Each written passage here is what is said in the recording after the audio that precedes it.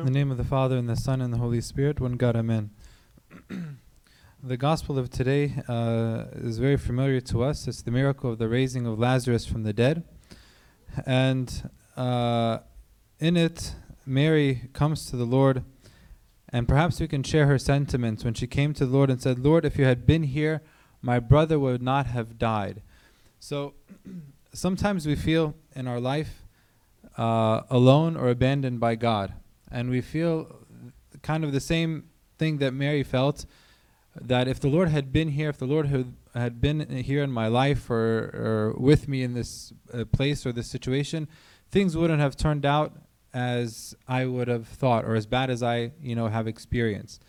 But we learn from the passage that this isn't the case. The Lord told her that this was for the glory of God. But she was looking at it as something that is negative, or something that is Christ has left her, or he's not with them.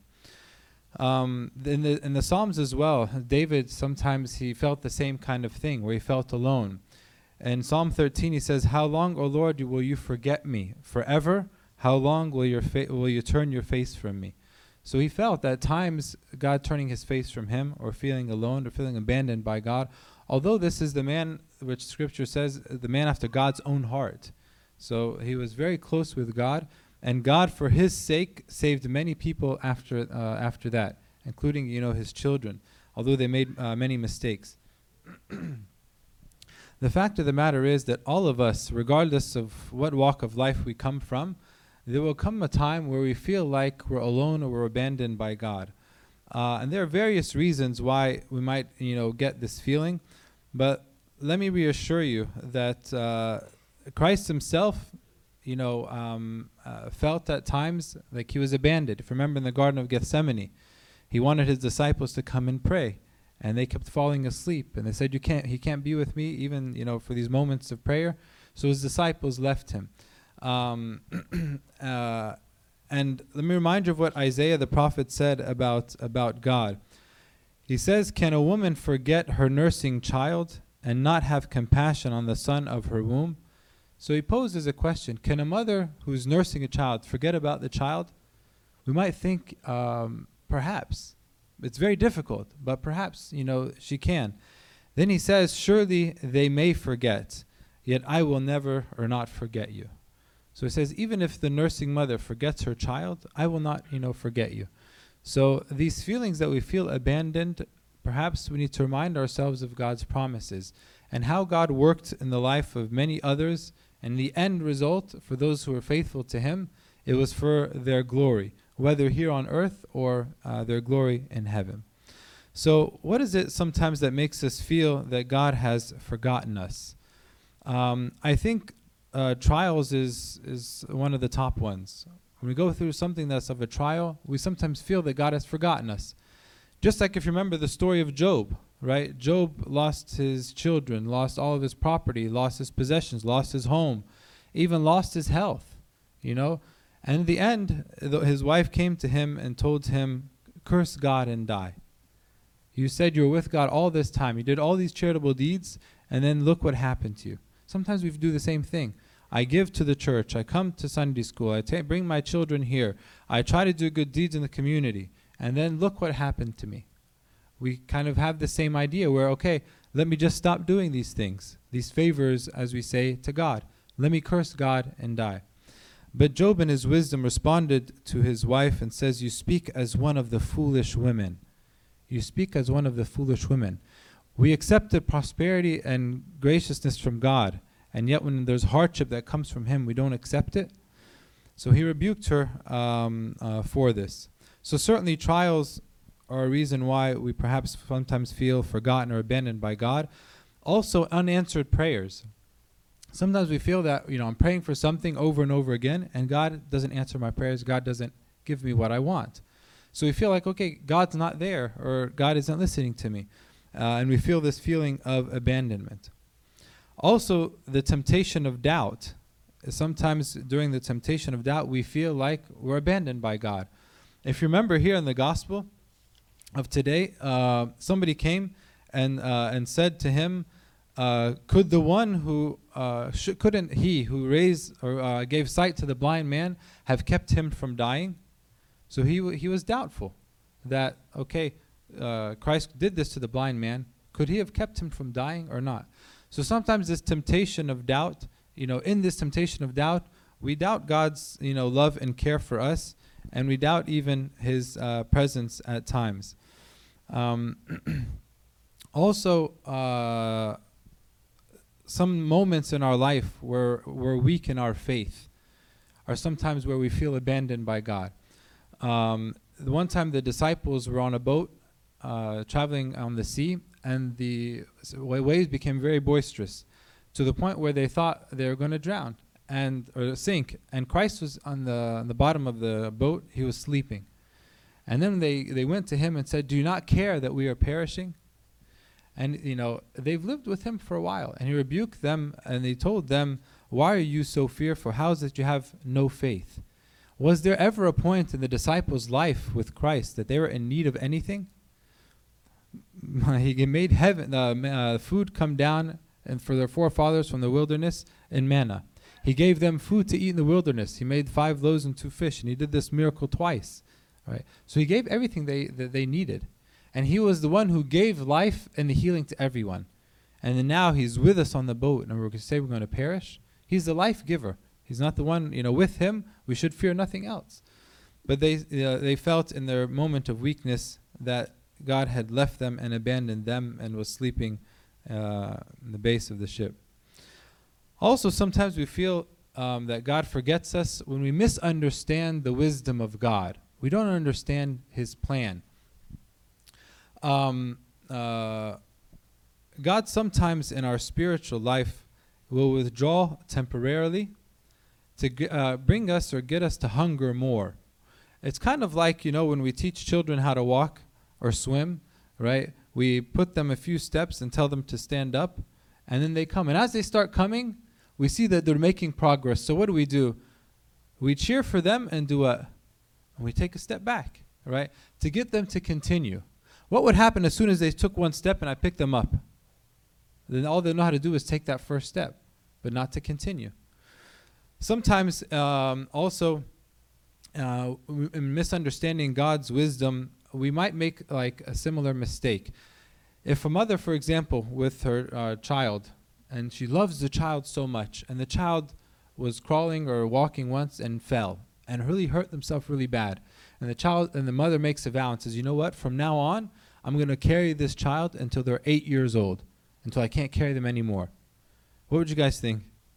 You guys are laughing, right? We can imagine that picture, walking in church with an 8-year-old child in my hand. And we might say that this is out of love. But you and I know that this is actually crippling to the child, right? So it's to their benefit to work and to struggle, and in doing so, they'll get better. The same goes for our spiritual life. Sometimes when we go through a struggle, or maybe there's a prayer that we feel is unanswered, this is for our benefit in the end. Then let's be perfectly honest. Most of us, we pray better and stronger and deeper when we feel a need, right? When we feel like there's something that we desperately need. That's when we pray the hardest. So God says, okay, if this is what it takes for your prayers to be deep and sincere, I'll let you go through some difficulty, right? In the end, we'll see His hand be extended. So what happens when I feel forgotten? What can I do? 2 things we can, try to do. One is cry louder to the Lord. Cry louder to the Lord. Let our prayers be that much deeper. In one of the prayers of the church, we say, we have no helper in our hardships and tribulations but what? But you. We have to stop a minute and think about that. We have no helper in our hardships and tribulations. And that's true. Sometimes we feel, okay, when we go through a hardship, let's abandon God. But actually, if you think about it, He's the only one that can really, truly help us, right? Especially if it's something like, God forbid, some kind of disease or sickness where medicine has failed, or maybe in a relationship where many people have gotten involved and it has failed. Only God is real, our real true helper. So sometimes we have to remember that. So let's cry louder to the Lord. And remember that no one will love us more than God loves us. He gave His life for us. He gave us everything we need for salvation and to be with Him and to be happy. And I said here, He gave us everything we need to be happy. We say, okay, but I'm not happy in my life. Okay, then we have to look at our life, right? Because the circumstances, the hard circumstances will come to many different people. But it's the people, it's how I react to these negative circumstances that actually make my life a happy one or a miserable one. There's a family that I visited, a while ago, and it's the first time that I met this family, and I went to visit them, me and Abu Ninan, and we went there, and one of the children is severely autistic, to the point where he was very aggressive and very it was hard to handle. Only the father could handle him. And we were sitting there, and as we're sitting there, he's talking, he's being loud, and he had a sister, and all of a sudden he comes up and he goes and he grabs the girl's hair and yanks it so hard. I thought it was going to come out, and she's screaming and trying. And I look at this scenario. We were there for 20 minutes, and it was very difficult. And then you look at their parents; they have peace and joy on their face, and they're completely accepting the circumstance. And I was the outsider. I felt like, okay, I felt rebuked. I was like, in my eyes, these are saints. These are saints. So it's not about the circumstance, but it's how we handle the circumstance, right? We can take a negative circumstance and make it the cause of misery in my life, and I can take the same circumstance and make it the cause of glory in my life, like these individuals did. So cry louder to the Lord. Also, the second thing and the last thing is to seek external help, regardless of what my spiritual status is or how strong I believe I am. We are created to help one another, to complement one another, and to be a support system one another.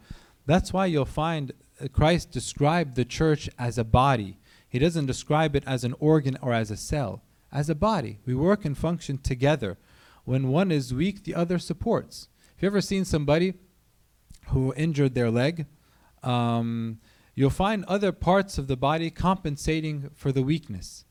The other day I was at Costco sitting in the parking lot, and I saw a man who had no legs, and he was riding on this scooter, and I was just watching him get into his car, and the effort that it took for him simply to climb up into his car. He had no legs, so he used his upper body, drove up next to the car, used his upper body, pulled himself from all of this. I'm sure his upper body is much stronger, right? Because it's compensating. So, we're one body. We're meant to help and support with one another. When I am weak, my brother or sister will lift me up. So sometimes we have this idea that, no, I'm a man and I don't ask anybody for help. Or I'm strong, and if I ask for somebody, it's a sign of weakness. No, this is actually the seeds of pride. But we all need help. Even the priests and the bishops and the pope, the same thing. We're all human at the end of the day. We need somebody, to lean on. We need somebody to, if we're something that we're questioning or something we're doubting, we can share it with somebody who can give us, that encouragement, and we can lean on. So, number one, cry louder to the Lord, and number two, seek the help from others. My beloved, we all will go through a hardship in our life, but at the end of the day, we know that God loves us, and He wants our salvation, and He wants to glorify us. And sometimes going through some hardship may be the key or may be the way. And it's up to us whether we take this hardship and this difficulty and make it the cause of misery in my life, or take it and use it to glorify God's name and let it be the cause for my glory in the kingdom of heaven. To God be the glory forever and ever. Amen.